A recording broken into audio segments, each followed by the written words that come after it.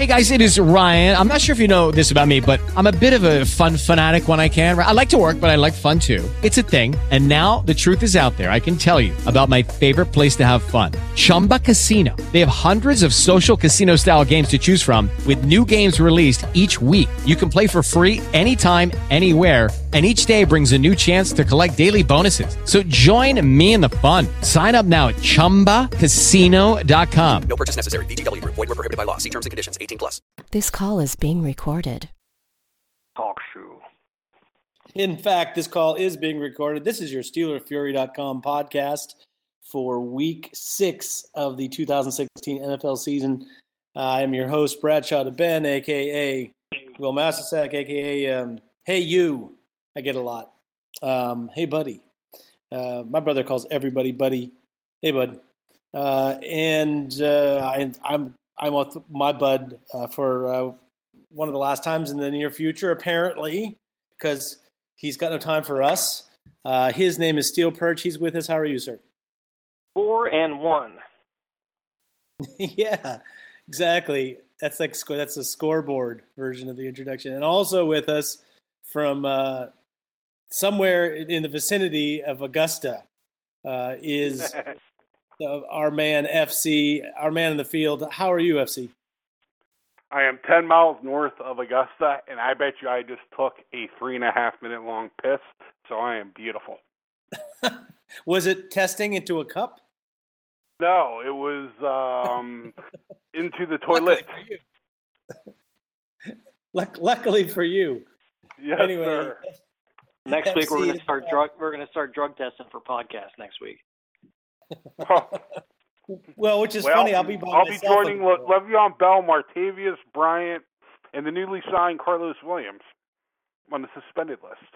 Oh my God! Yes, FC in fact is with us. Perch, I'm gonna start with you because I only have you for limited time today, so you're gonna have to talk really fast. I don't know. Is the Steelers the team of the last 2 weeks, or are they the team from the week before that? Both. I mean, it's nobody goes undefeated. Everybody's going to lay an egg here and there, but I just have to commend them once again on making the games very stress-free. They're either going to get blown out or blow somebody out. And how many years have we sat through 16-game seasons where all 16 games seem like they came down to the last play? Finally, somebody needs to clap their hands and praise these guys for having games that you're not biting your nails down to the wire, every week. So. But yeah, I mean, they are who we thought they are. We got Brady coming in 2 weeks, and as well as the defense has played, I think they're fourth and third down defense, and they're top 10 in scoring defense. Better offensive coordinators, better quarterbacks are going to be able to get theirs against this defense because we lack a pass rush and shut down corners we just don't have.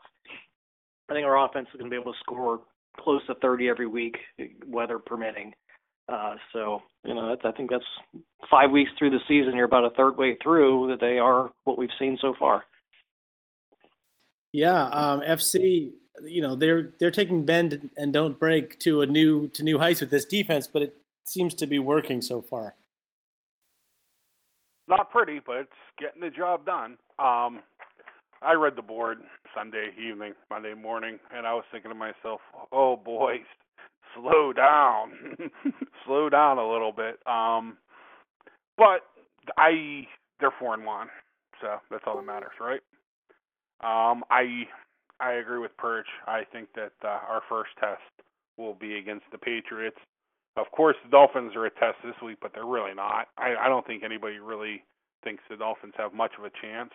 I think Thanksgiving, as far away as that is, that Sunday night game against the Colts is going to tell a big story about the Steelers because that's a game they must win. It's just they have to win it. And the Patriots game, I want to win it. I expect to win it. I hope to win it. But Tom Brady's pretty good, and they've had success against us, so I have a concern. But Steelers are pretty decent. Not great, but they're pretty good. Well, Perch, it seems like each week there's a different kind of a test for this team.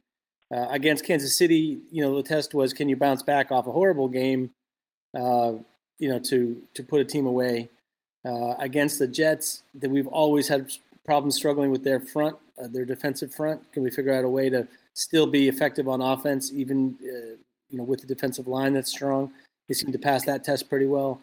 This week, the test is, can you not overlook an opponent that it's obviously inferior, while you're looking ahead to the week after that, where, you're going to have a different kind of test altogether. Have you seen any signs from this team that lead you to believe that they could fail in that regard against Miami this week? Well, I mean, you never you never have a letdown until you have a letdown. I don't think Philadelphia was really an emotional letdown. I think they just got out-coached, out-schemed, and out-physicaled and got beat. But yeah, I mean, we are accustomed to seeing this team lay an egg against an inferior opponent once or twice a season.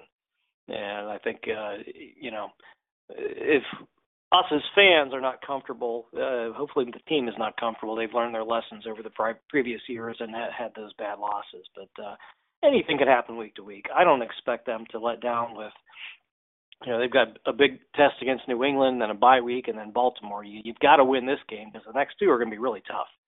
So I think that they'll be up and ready to go.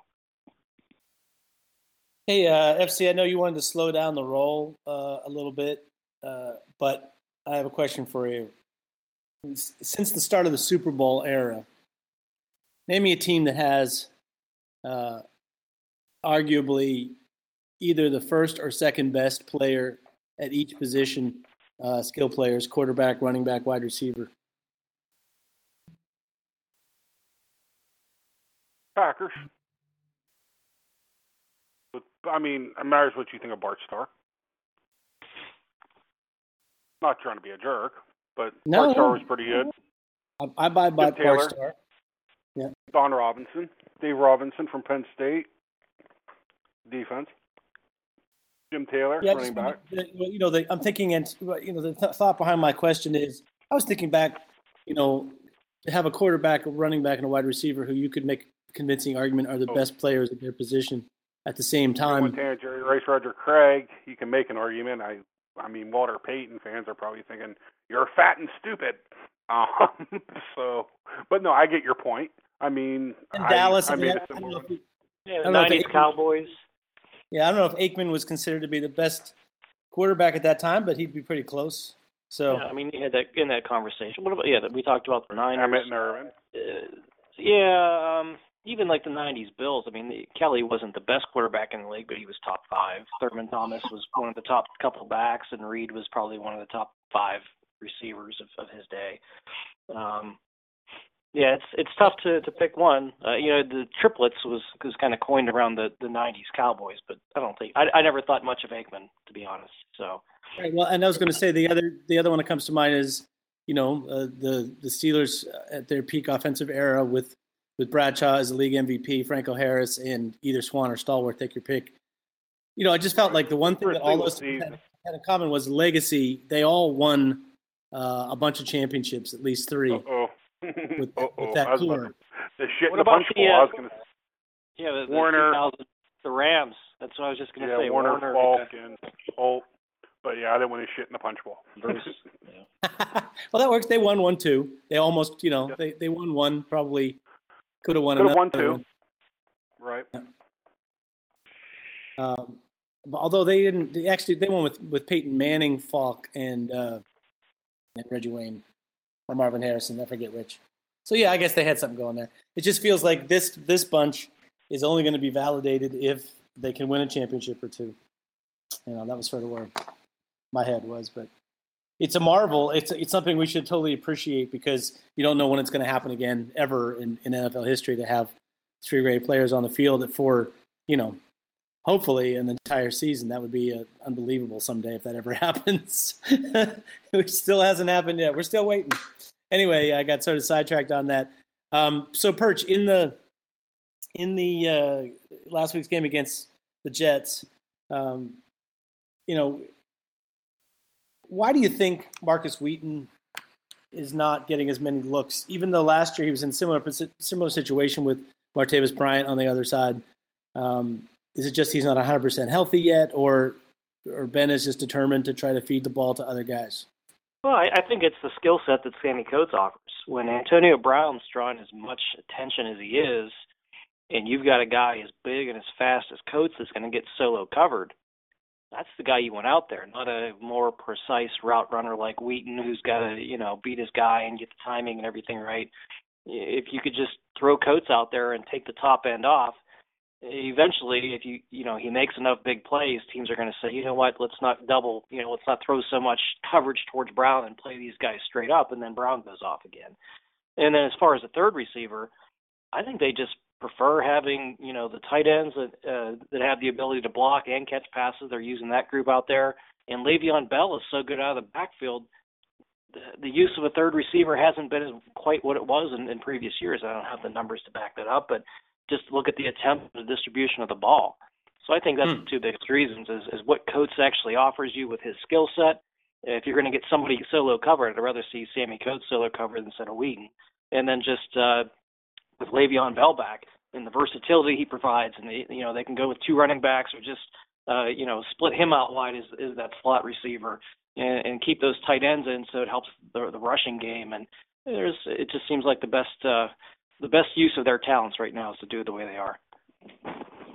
Yeah. Hey, FC, when if Eli Rogers is healthy this week, how do you figure they parse out these snaps for wide receivers in this offense? Eli Rogers is going to see a lot less snaps because I agree. Le'Veon Bell is going to continue to see time in the slot. D'Angelo Williams' health, he looks like he's going to be good, but he was nicked with a knee. That probably will also help dictate the amount of snaps that he plays. But Rogers is pretty much a pure slot guy, and they seem to like Sammy Coates a lot on the outside. Good blocker, obviously. I agree with everything that Perch said. It's really not an attack on Eli Rogers, but that turf toe could be a big. It's going to probably end up costing him big because he actually had his first game. He was really good, regressed a little bit, and you're going to want to keep Le'Veon Bell on the field as much as you can. And I think that D'Angelo Williams has earned snaps a lot more over the last 12 years in the NFL than Eli Rogers had. So I could see Eli Rogers' snap count getting cut by a lot over the first game, probably to where he might be a 20 snaps a game guy. Yeah, that's wild. Furthermore, I'll throw this out to you, Perch. Ladarius Green starts practicing next week, and he's actually ready to play. They have some interesting decisions to make with skill players, don't they?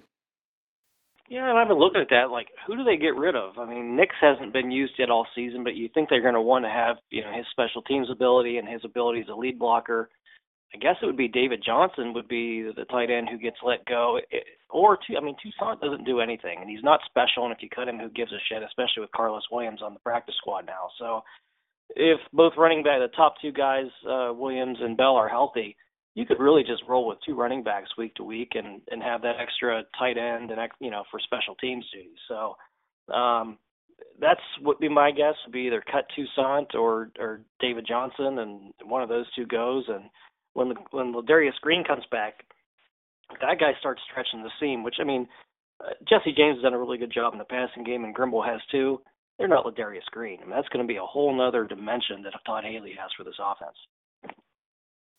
Yeah, I actually got a little shiver up my spine just thinking about Ladarius Green in this offense. I don't know. I'm really spoiled, FC. It's like at this point, I want every weapon known to man. It won't matter. None of it will really matter if the offensive line doesn't stay healthy, though. I tip my hat to Munchak. I gave him hell, against the Eagles, but he really had the boys playing pretty well. 4 out of 5 games. Hubbard played, I don't want to say spectacular, but he was very good.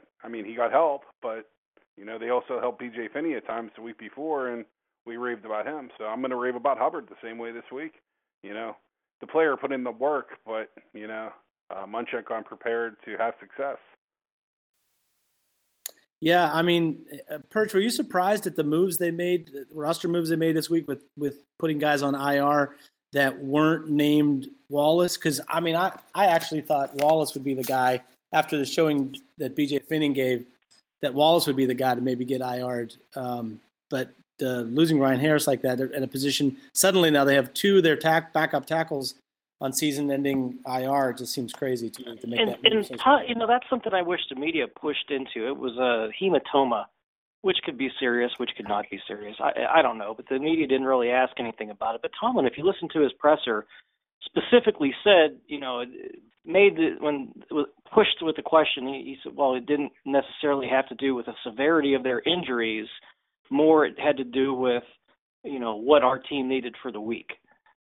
You kind of look at that down the line. So Ryan Harris is basically, an experienced guy who's won a Super Bowl playing left and right tackle. I wouldn't want to put him on IR unless I knew he was out for the year and just couldn't come back. If he was going to be out for hematoma is. That's what I want to know, is where the hematoma is. It's somewhere in his shin or his leg, right, lower leg. If it's like a subdural hematoma, you're talking like, oh boy, that's bad. But if it's just like a bruise on his shin is a whole lot different than like an interskull bleed. So and Golson is supposedly going to be healthy enough to start practicing in the next 2-3 weeks. Well, could this mean that Bud Dupree is the one who really isn't healthy enough to come back? Well, there's a whole lot of things we could probably spend the next hour trying to guess and figure all that out. Or they maybe is Filer lightening up in practice and they think, this guy's as good as Ryan Harris, or do they really think that highly of Chris Hubbard, where they said, instead of going without for a month for Ryan Harris, let's just put his fat ass on IR and pull up these two young guys, and Munchak is, the O-line whisperer, and he thinks that he can get the quality play out of those two for backups. I don't know what it is, but I obviously I don't guarantee Golson would be able to come back here in probably the next month, and we've kind of thought that all along. And Harris's injury doesn't sound like something that should cost him a whole season. So it sounds like they just made it for personnel decisions more than these guys are hurt too bad to come back. Yeah, I guess. Hey, FC, this will be the only Steelers-related show that asked this question. I'm only the first person on any podcast ever to say his name, but wasn't Brian Mihelic, wasn't he running ahead of Fielder in camp until he got hurt? I say this because he's on the street now, and Fielder's actually on the roster. That seems, kind of funny to me. I'm not 100% certain. I'm trying to remember the order from the preseason, and they just waved in the backup players. I'm not certain.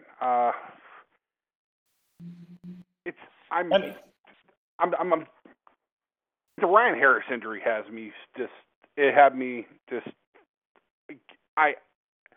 me speechless, obviously, as you can tell.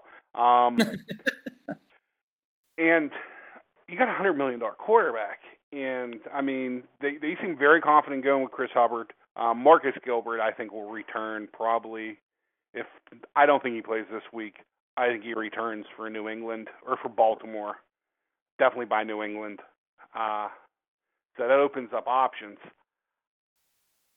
Brian, I wasn't overly impressed with him in training camp, but I also wasn't overly impressed with Villanueva last training camp, and he turned out solid. I don't know. Long athletic kids that are willing to switch positions freely. You seem to have good character and coachability. I have no idea. Right on. Well, Perch, let's move over quickly. I have some time to BS about other topics, but let's move on for a second to this week's matchup against the Miami Dolphins.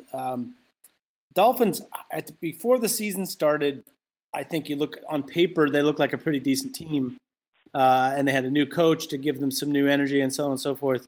Man, pretty much everything has gone wrong for them. They're just plain bad right now. They don't have another quarterback alternative to their guy Tannehill is not really playing so well. It just screams trap game, though. I'm wondering, first of all, before we talk about the result, how do you see this game playing out in favor of the Steelers? Well, the Dolphins can't stop the run. The Steelers' offensive line kicks ass, and we have the best 1-2 punch at running back in the league. I think that's the way that the Steelers should be able to attack this team and bludgeon them a bit. Once they get the run game going and the pass game comes with it, and the Steelers should put up points. That's the other side of the ball. Tannehill he lit us up a couple years ago, and he's a mobile, athletic quarterback.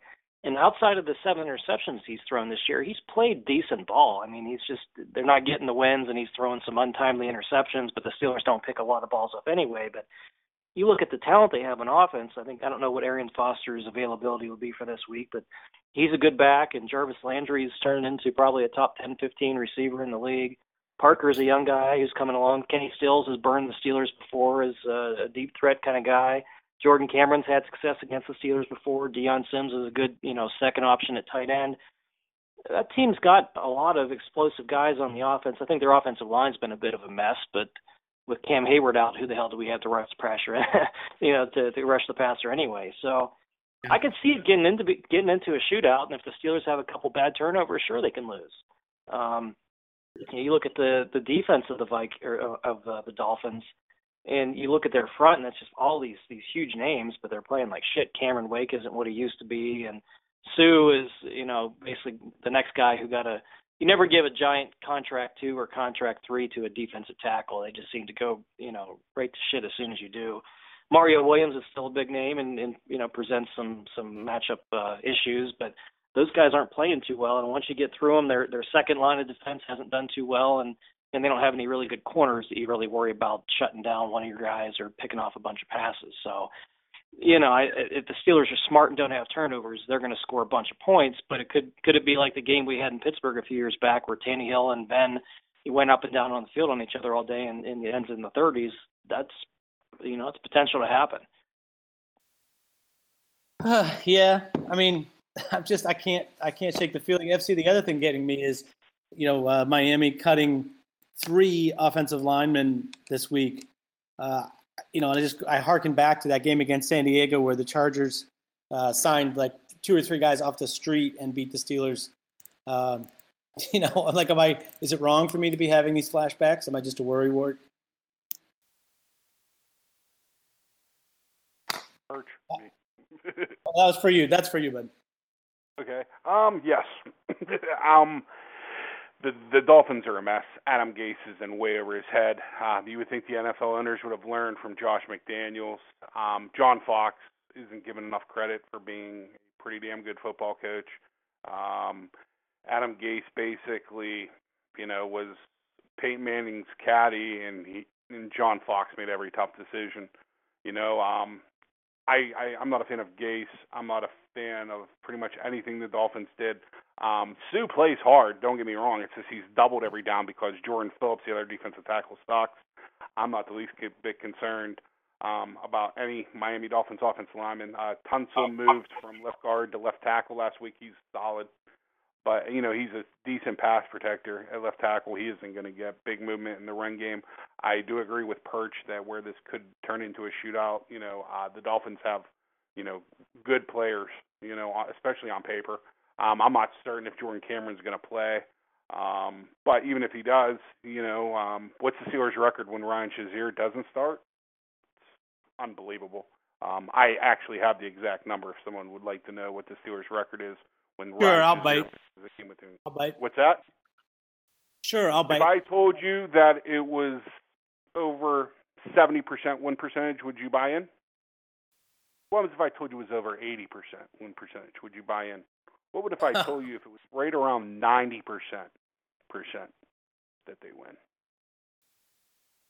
Yeah, that is my numbers are right, and I believe that they are the Pittsburgh Steelers. And this will be Ryan Shazier's 14th game missed. The Steelers are 12-2 in those games that he missed. Wow, that is some crazy stuff. I mean, Perch, please feel free to look it up. I do. I'll post it in the little podcast section, the games that he missed and the games that we won. You want to take a stab at Perch? What that means? Is it meaningless? Yeah, absolutely. It's meaningless. I mean, it's an inside linebacker. It's not like a quarterback or a major position player. I'm sure it's more happenstance. And you can't tell me that if Shazier played those games and Vince Williams or whoever was on the bench that they lose or that the results of those games change.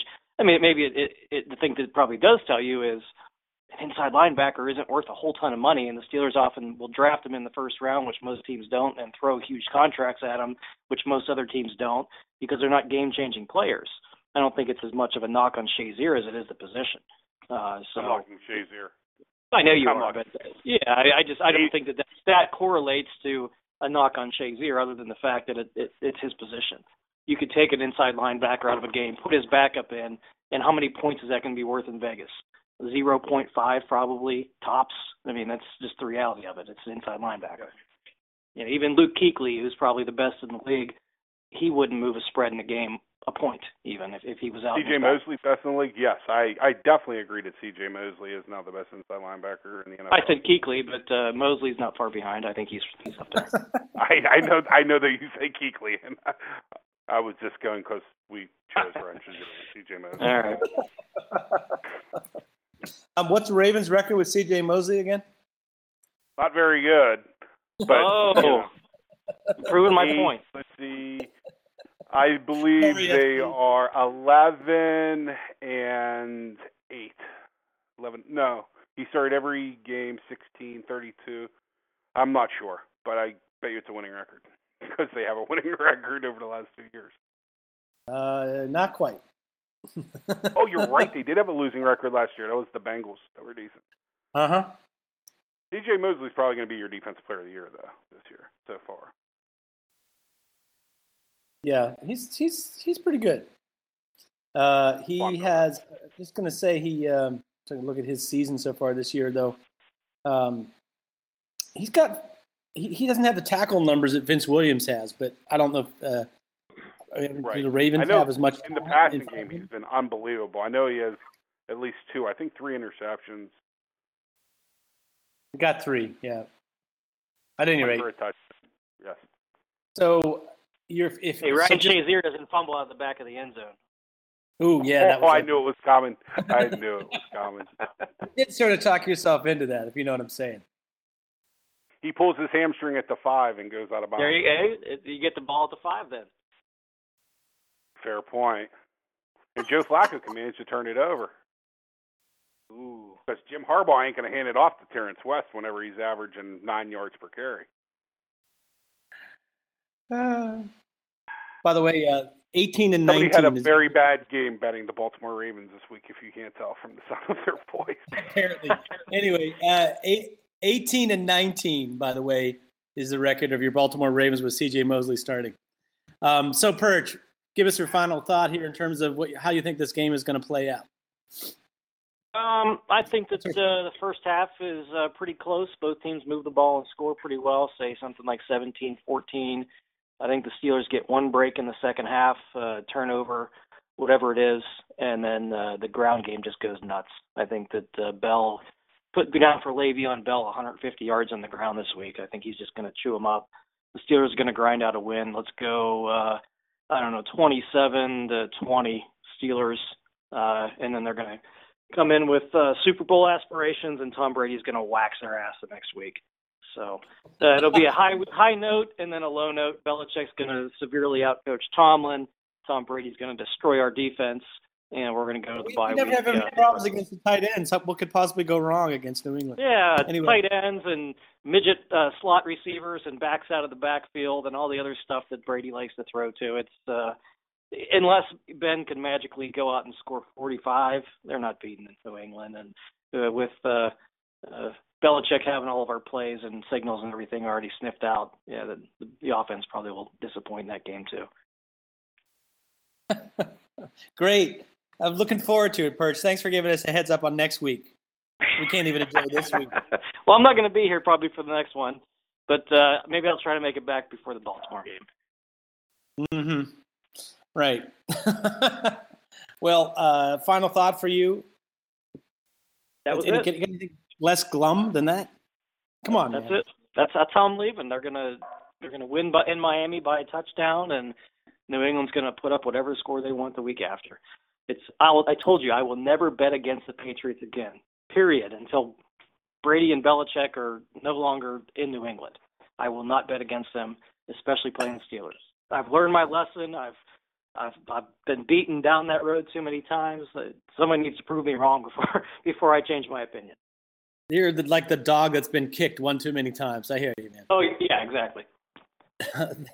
Well, thanks, Perch. Feel free to you fulfilled your obligation today of naysaying. So you can feel free to drop whenever you need to. FC, I'm going to take a call. We have Greek Steel on the line. I'm sure he's got something fabulous to share with us. What is happening up there, Greek, in the Great White North? Go Blue Jays. Oh, yeah, I heard they're still playing. I heard they're still playing. What's going on, fellas? Uh-oh. Sorry, I think your I'm here. Canadian healthcare system is causing you some problems with your phone service there. It's a single-payer phone service that's the problem. You got to get some better IT up there. Anyway, if you want to try to squeeze through a Steelers question, I'll try to see if your connection works well enough. Otherwise, we might have to come back to you.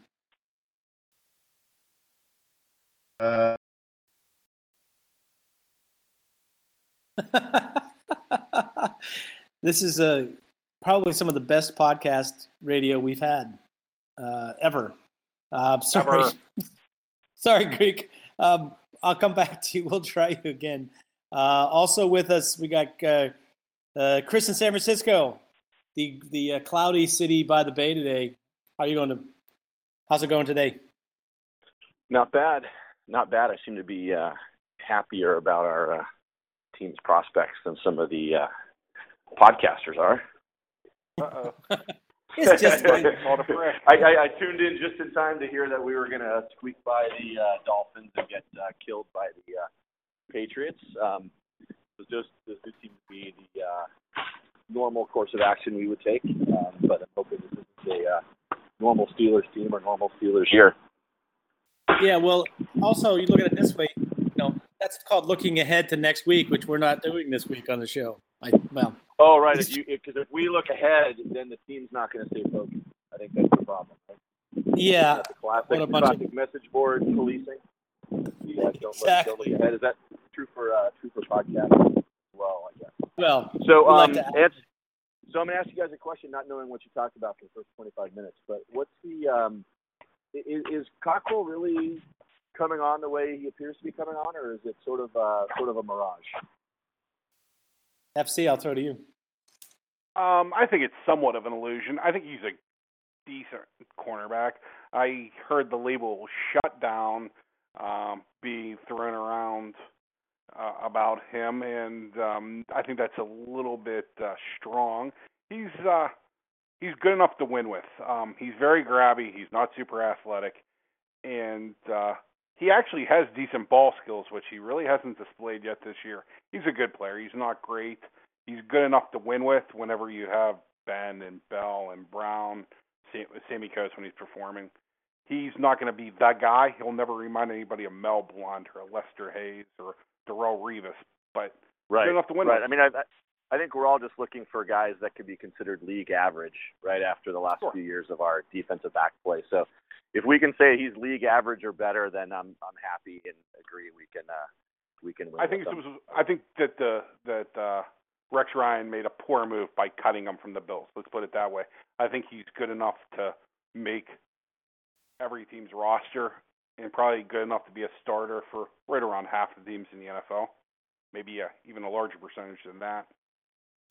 Yeah, I mean, I think his ability to cover in terms of mirroring a guy's moves and maybe even jumping a route or two is really good. The place where he struggles is just physicality. He can be not only out physicaled for a ball, but even when he makes it, like wasn't one from last week, but the week before against Kansas City, he played a slant route. He read it from the before the snap. He jumped it. He landed at the spot where the ball got to the receiver at exactly the time the ball got there. He kind of hit the guy full force and still was not able to disrupt the receiver from catching the ball. To me, that's just a function of who he is. It's like he's smart. He reads the play. He's good at being in the right spot and so on and so forth, and even has ball skills. But he's never going to be a guy that's going to break up a pass. That's a physical contest. It's going to be pretty unlikely. I mean, the closest was the touchdown that he gave up this week against Brandon Marshall, where he was in such good position that he was able to keep Marshall away. But even that didn't help him because the ball went through him. and Marshall made a great play. At any rate, FC, just a follow-up question, and that is, the more Burns looks to be comfortable and the more impact you get from Gilbert as a slot guy, it seems to me that maybe Cockrell might not even last the season as a starter. I don't think they're going to advance Artie Burns that quickly, but I can see him seeing more playing time. I think Cockrell's pretty much cemented in that position unless he starts having some horrific penalties or he gets injured. But I do see progress from Artie Burns where, you know, you could just see the cushion being shrunk and the confidence going up. You know, I think the best thing for him would be to be able to make a play on the ball, you know, get that first interception, you know, get that behind him. I like a lot of things about his game, but Ross Cockrell's very dependable, very intelligent, and he's always in the right spot, and he seems to make the right play. Very similar to a Willie Gay, who, you know, we were saying that Steeler fans were trying to unseat and remove from a job from the day he graduated Louisville till the day he left for Arizona, and we were thrilled when he came back. He's just very consistent, very reliable, which isn't very good, but all the time. But he's good, not very good, good enough to win with. I really believe that. Now, Artie Burns, on the other hand, I think he's more than good enough to win with. I could see, you know, maybe 6, 8, 10 games, you know, down the line where, you know, you see, okay, now, you know, you can actually maybe take a number one guy away, or if you can't take a number one guy away, you can definitely take the number two guy away with Artie Burns and roll the coverage to number one. Yeah, I just feel like, I mean, it's a very small sample size at this point, but it sure seems like, you know, I liked Gilbert's contributions as the number 4. I like what Burns is doing a lot as the number 3. I'd almost have to say that I can't remember the last time we've had 4 cornerbacks who looked at least competent, if not at times good. And it's really unusual to say that for a team that's given up so many yards through the air. I'm not sure it's really the fault of those 4 guys specifically, except for missed tackles. Seems like they've cleaned up the tackle thing a little bit. That definitely helps. You also got to remember we've had, you know, a safety, you know, from Golden to Dangerfield, and I'm not complaining about either one's play. And also our defense is not predicated to, you know, it's to stop big plays and kill teams in the red zone. You know, from 20 to 20, we'll give you yardage. We'll give you better be perfect. You better make the right read. I'm not just saying they're giving away yardage, but they're not, you know, too concerned about taking away, you know, the sticks on, you know, 3rd and 17. You know, they'll give you 15 yards, push you out 4th and 2, get the punt. You know, it's the Steelers aren't trying to defend every yard. This isn't, you know, the old school Blitzburg defense, because we have Ben and we have Bell and we have Brown, and that's where a lot of the money on the team spent, and that's where, you know, the Steelers feel they can outscore any team in the NFL. If you're taking field goals, we can answer your field goals with touchdowns. You know, our 1 touchdown beats your 2 field goals. Yeah, true. Well, I don't know. It seems like, you know, the modicum of improvements to the pass rush and continued improvement from Burns and maybe some contributions from Gilbert. You know, like, shocking to say, feels like it's shaping up like a little bit like it did last year, where it got better as the season went on and was pretty good down the stretch. But I think, you know, that will next week continue has to the come from a varying group of people. You're not going to have, you know, with the way the things are now, even with a healthy Bud Dupree, you're not going to have a 15-sack guy, you know, from at the outside linebacker. But you might have, you know, 4 guys that have 5. You know, people pound on Chicolo. I'm one that pounds on Chicolo. When he's semi-fresh and semi-healthy, his first step is below Von Miller and above just about anybody else. You could see that 10-yard split. You can exceed the explosiveness, and you could see that he's starting to understand how to transition that speed to power to beating a block to sacking a quarterback. And it's not an easy process. But he's learning as he plays, and he's another player where I see, like, the light's starting to go on.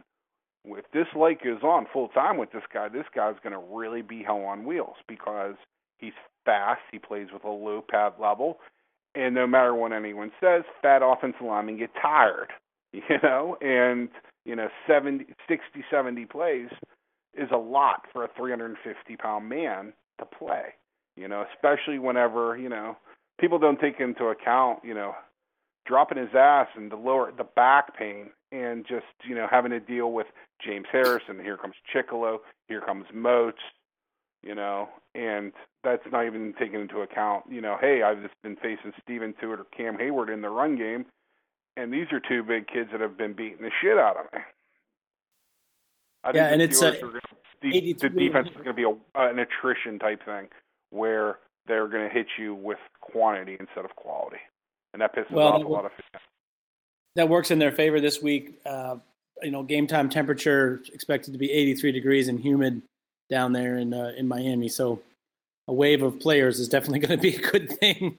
If so. It got down to 55 degrees at night down here, and I've seen people out in like parkas and boots. And so, yeah, but we're like where I'm at, it's still in the 80s. So I'm sure that Miami is going to be pretty brutally unpleasant. Yeah, exactly. Well, Chris, you got anything else for us? Not necessarily to go to the beach. Yeah, true. Anything else, Chris? Yeah, I think these next 2 weeks are going to be pretty exciting. I know I'm not supposed to look ahead, but this Miami game is normally the kind of game we lose, that we've lost traditionally, and obviously the Patriots we always lose to. I agree with you. So, I do think this is a different team. I mean, I think we've already beaten 3 teams by more than 2 touchdowns, and that's not most seasons we don't do that. Have 3 more than 2 touchdown wins. So I think we'll have a pretty good idea 2 weeks from now whether this is really a different team or, kind of just a slightly different, improved team from previous years. Good talking to you guys. My pleasure, man. Thanks a lot for listening. Hey, FC, let's go for a minute to our illustrious pick segment so we can talk about the excitement in the NFL. Pick segment brought to you by Blandino, your boy Blandino, who is, wow, he should be in politics. He's so full of shit. Dean Blandino. Chico's bail bonds, Aqib Talib's mom, Permani Brothers, and the late, great, always in our minds, always got to be remembered, Myron Cope. I listened to Myron Cope today, and it just got my Steelers fandom back from a 9-5 to a 10. Yeah, he was the man, clearly. Myron would be aghast at the state of the NFL these days, but, it kind of it created a certain kind of parity now where half the teams in the league are basically have winning records, and it's an interesting point in the season to try to figure out what happens next. There's a lot of home dogs this week. Have you noticed that? I have. So I'll start with, who do you think is the home underdog most likely to win this weekend? And that would be, the choices would be San Diego, New Orleans, Miami, or Washington. I broke this down into 2. Washington Redskins and the New York Giants play. That is correct. I just want to make sure I have the right game. New York Giants and... No, it's a Philly at Washington. That's right. Philadelphia. Jesus. Gart, that's interconference, interdivision. That's just nastiness. And then with the Carolina-New Orleans game, New Orleans hasn't won yet this year, correct? They beat San Diego. They beat San Diego. I apologize. Yeah. But no Cam Newton. Okay, no Jonathan Stewart. Is Cam Newton ruled out already, for sure? He hasn't been, but he was scrambled really bad, and he went through a walkthrough today. Since I live close enough to Charlotte, I get the news, and he supposedly really couldn't even, he's still light sensitive. Now I don't know if that's just the local Charlotte rumor mongers, because of the Pittsburgh Steelers fans have him. But if that's true, if he's still light sensitive, he's nowhere ready to close. No, if he's still light sensitive, he's a ways away, and that was a pretty good concussion because I've had that situation, and so that was a 3-weeker. Sure. And even the people that most people that have compassion for people that have had, concussions actually have suffered the number of concussions.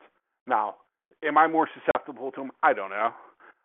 Did I kill off too many brain cells? I probably have zeroed away. Do you have a really thin? Do you have a thin frame? Do you have a thin frame or small wrist circumference? I would have what's considered an enormous frame, but I also have what's considered an enormous mouth, and I've been hit with bats and bottles and tire irons and golf clubs, and the fucking thing that hurt the most, a cast iron frying pan.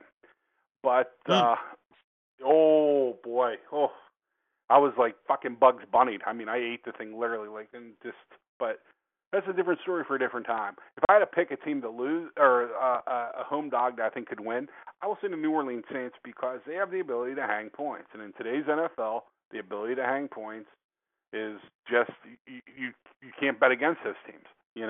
I like what the Saints put on the field. With Snead and Cooks, Michael Thomas has come on for him. Drew Brees has a pretty decent relationship that's developing with Colby Fleener at tight end, who I thought was a nice signing.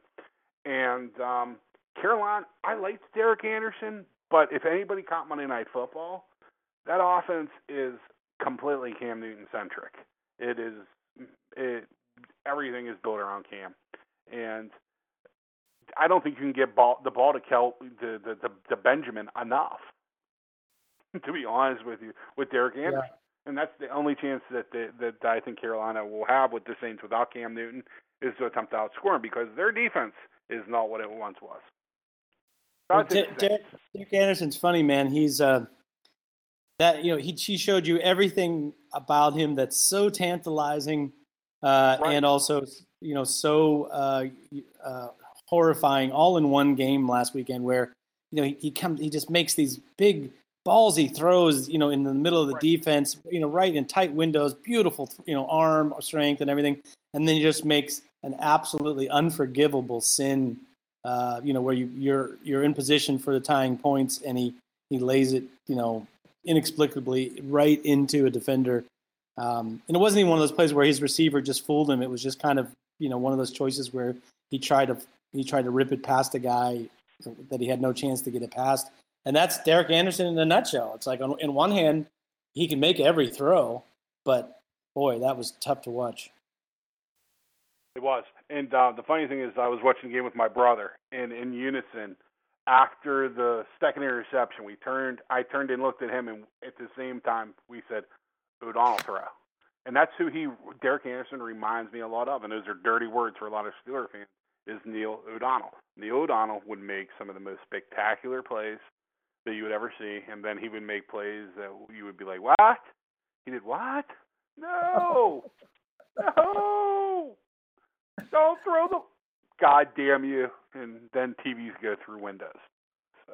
Yeah, and then, of course, I reminded myself of, the Super Bowl winning throw that Ben made where they were only down by 3, and he threw a ball that, okay, if you're on the positive outlook, he put it in a place where only his guy could get it, quote unquote.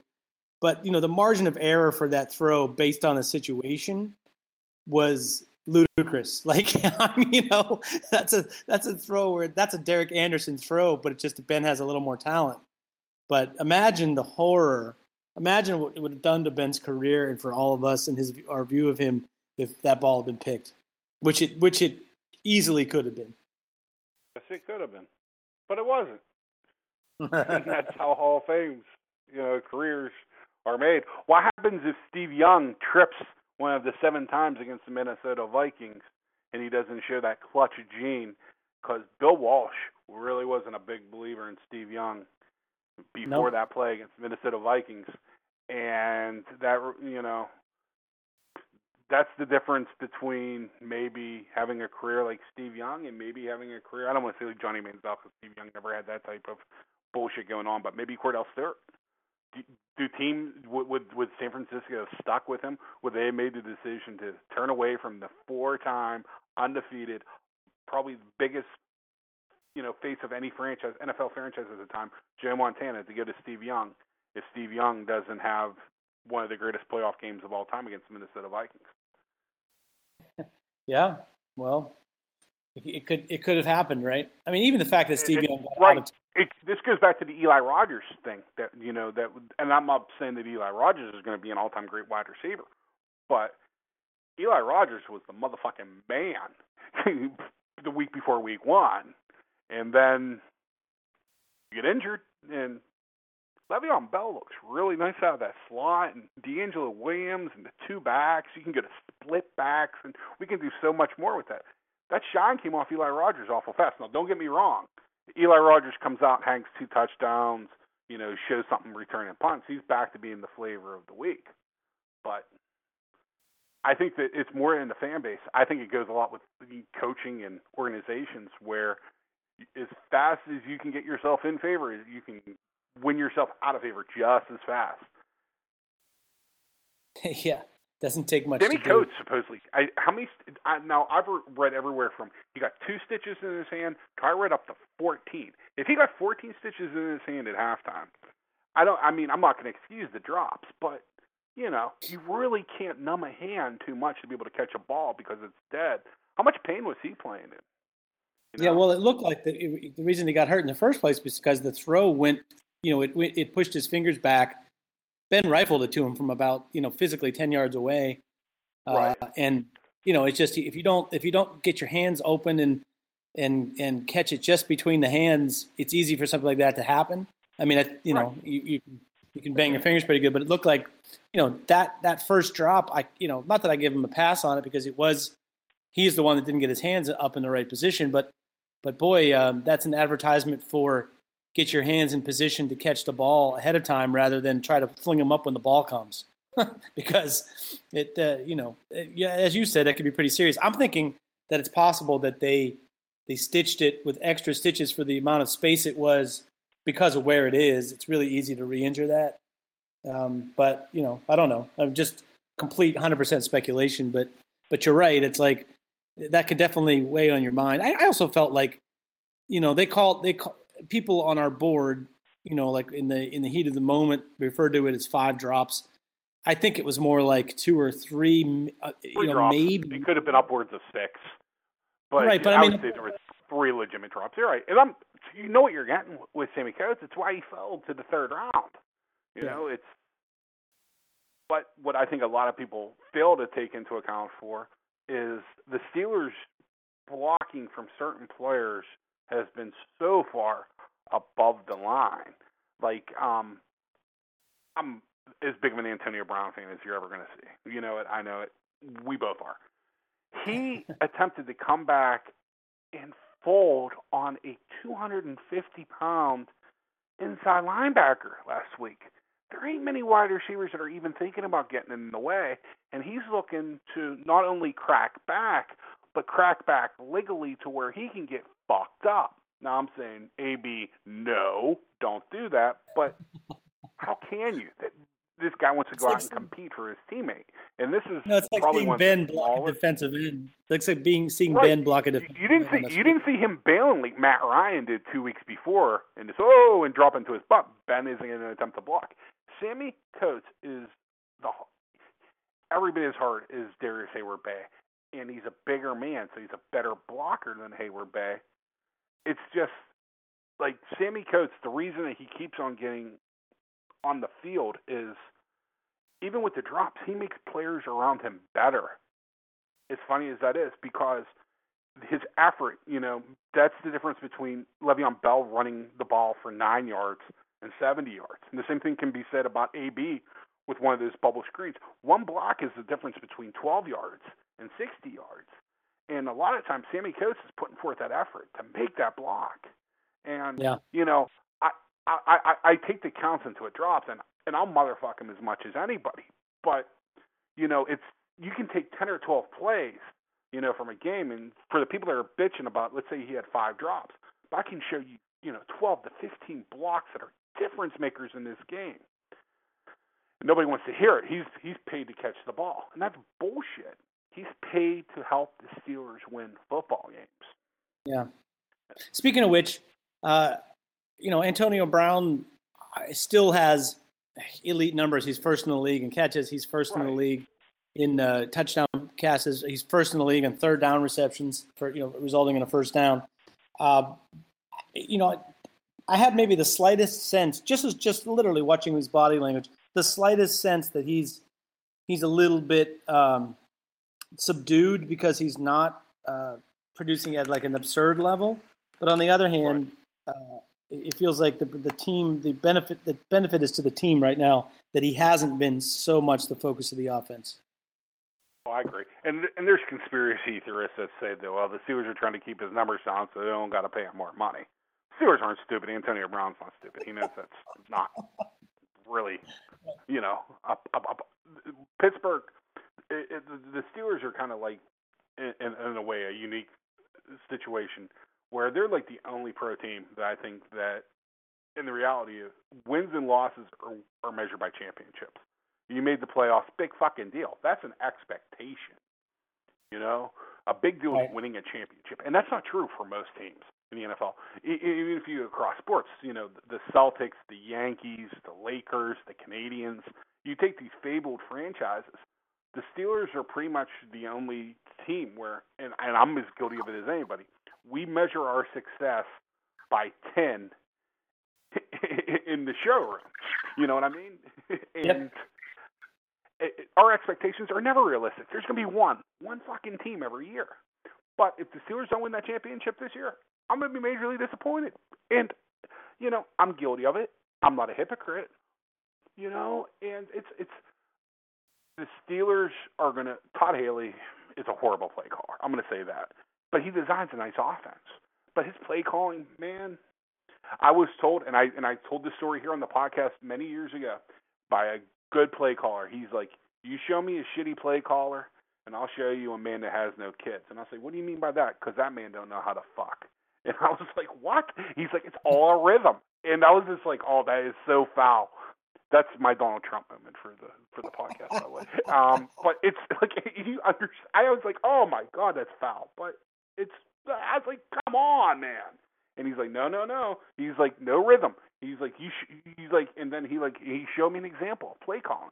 He even said, go watch that guy from, Boise State. And I was like, what? And then I went and I watched it. It was Dan Hawkins at the time. And Dan Hawkins wasn't the guy that was the head coach at the time. The head coach at the offensive coordinator at Boise State was a little-known guy that coached at Pitt under Walt Harris by the name of Chris Peterson.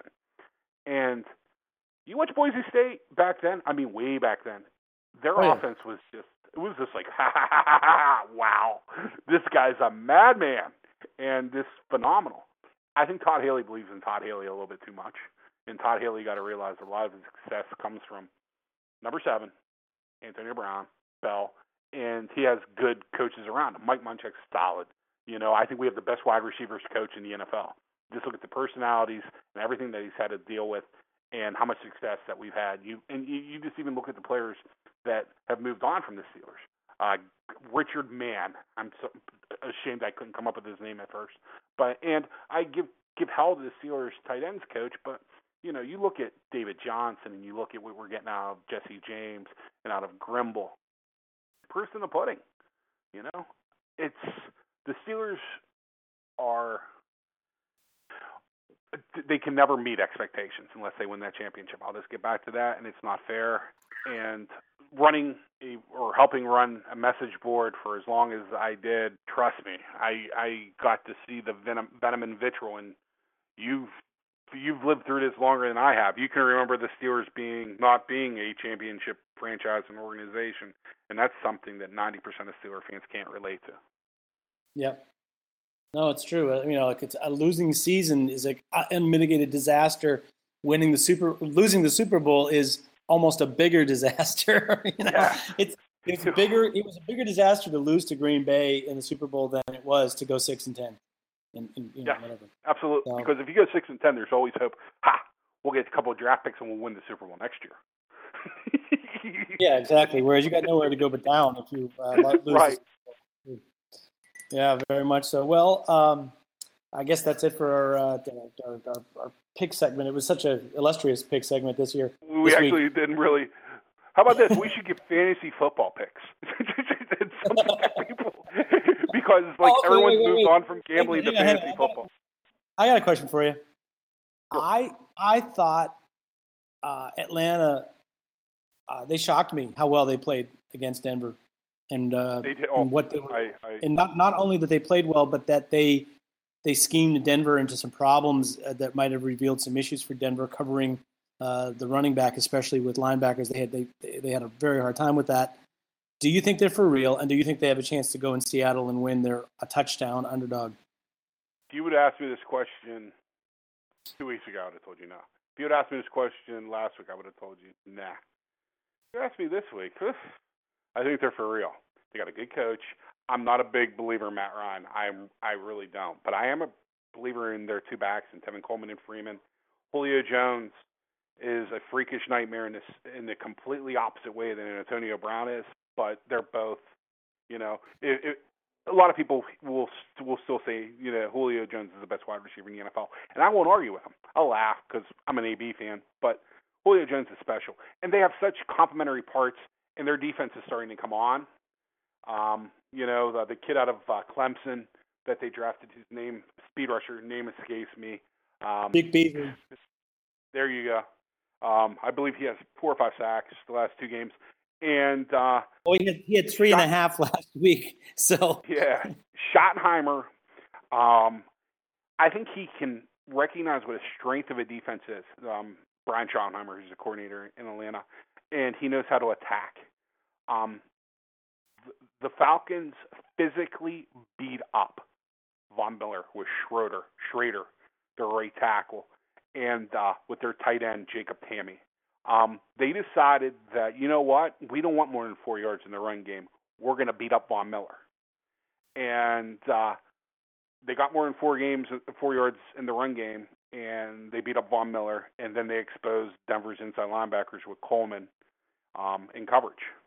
And I think that's what the Steelers' ultimate big thing that they're going to do with Le'Veon Bell, because I feel he's a better pass receiver, in every level of the game than Tevin Coleman.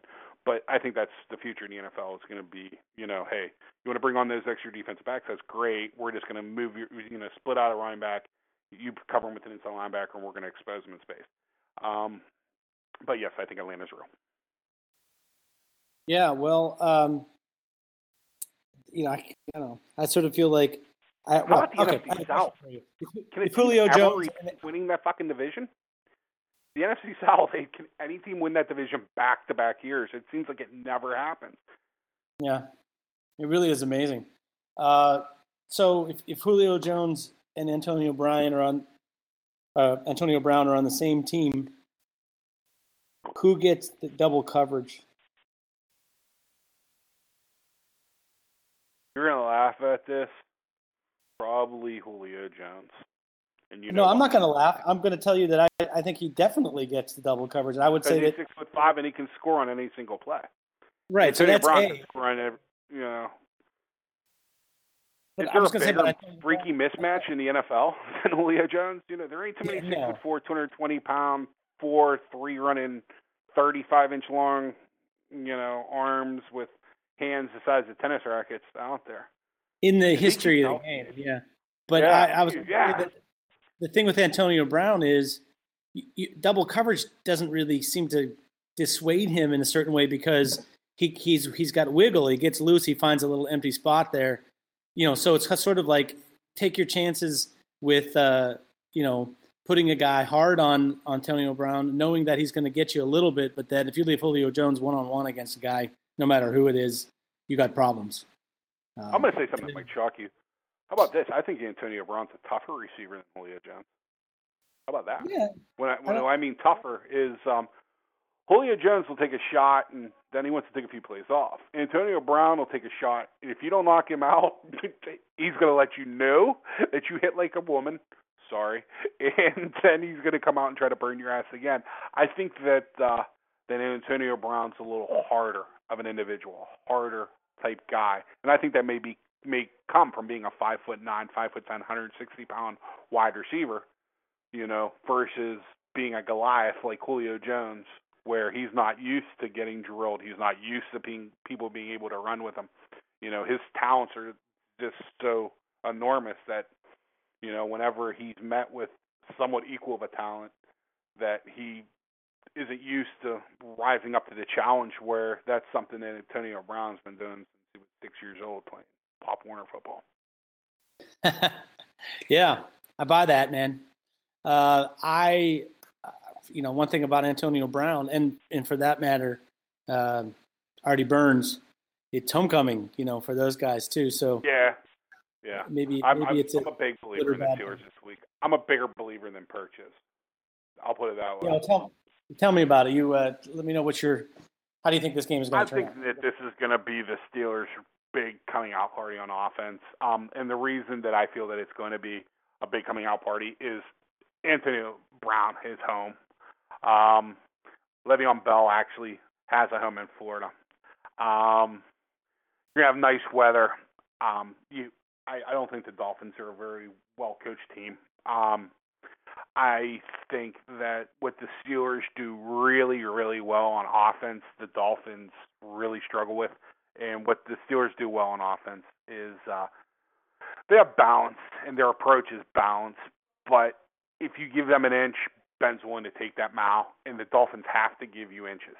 Jordan Phillips is really not worked out for him. It's the other defensive tackle that plays beside Sue. Sue is hell on wheels on the run game. He really is. He's a good player. It's just you don't pay $150 million for a nose tackle, even if he has had past production.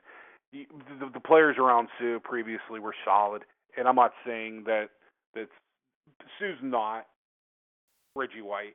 Sue is not Jerome Brown. He's a good player, not a great player. Jordan Phillips is just, he's athletic. He looks the part. He's just not a great football player. He's a better athlete, a better-looking specimen than he actually is a football player. And the Dolphins, I didn't understand the direction of the team offensively or defensively.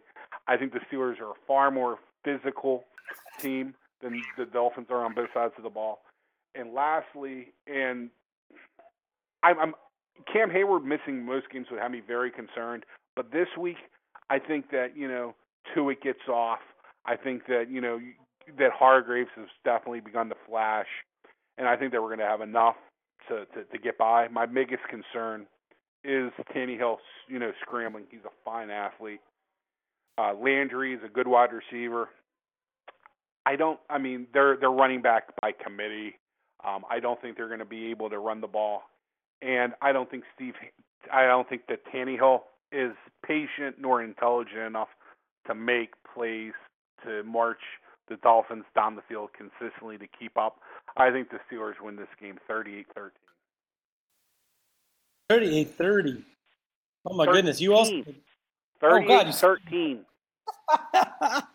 You scared me for a second. I was like, oh, my God. Heart Attack City. 38-13. 38-13. Yeah, I'm, one thing that... I've been doing good on the pick'em, by the way. I don't know if you've noticed that or not. What's that? The last couple of weeks. I've done pretty good with picking the scores the last couple of weeks. Do you know that I got it? You're saying that to the guy who got it exactly right last week, right? I was just going to tell you had a dead hit last week, but you didn't let me get that out. I was within 3 points of it. No, pretty good. Yeah, not bad. I'm surely not good at the score portion. I think that's the first time I got in the score right, if not ever, in several years. It's been a while. I think I got it right once when I picked them to lose. But I can't remember exactly. I can tell you what game it was. Thursday night versus the Browns with Brady Quinn at quarterback, and we didn't have Ben. So we're going back.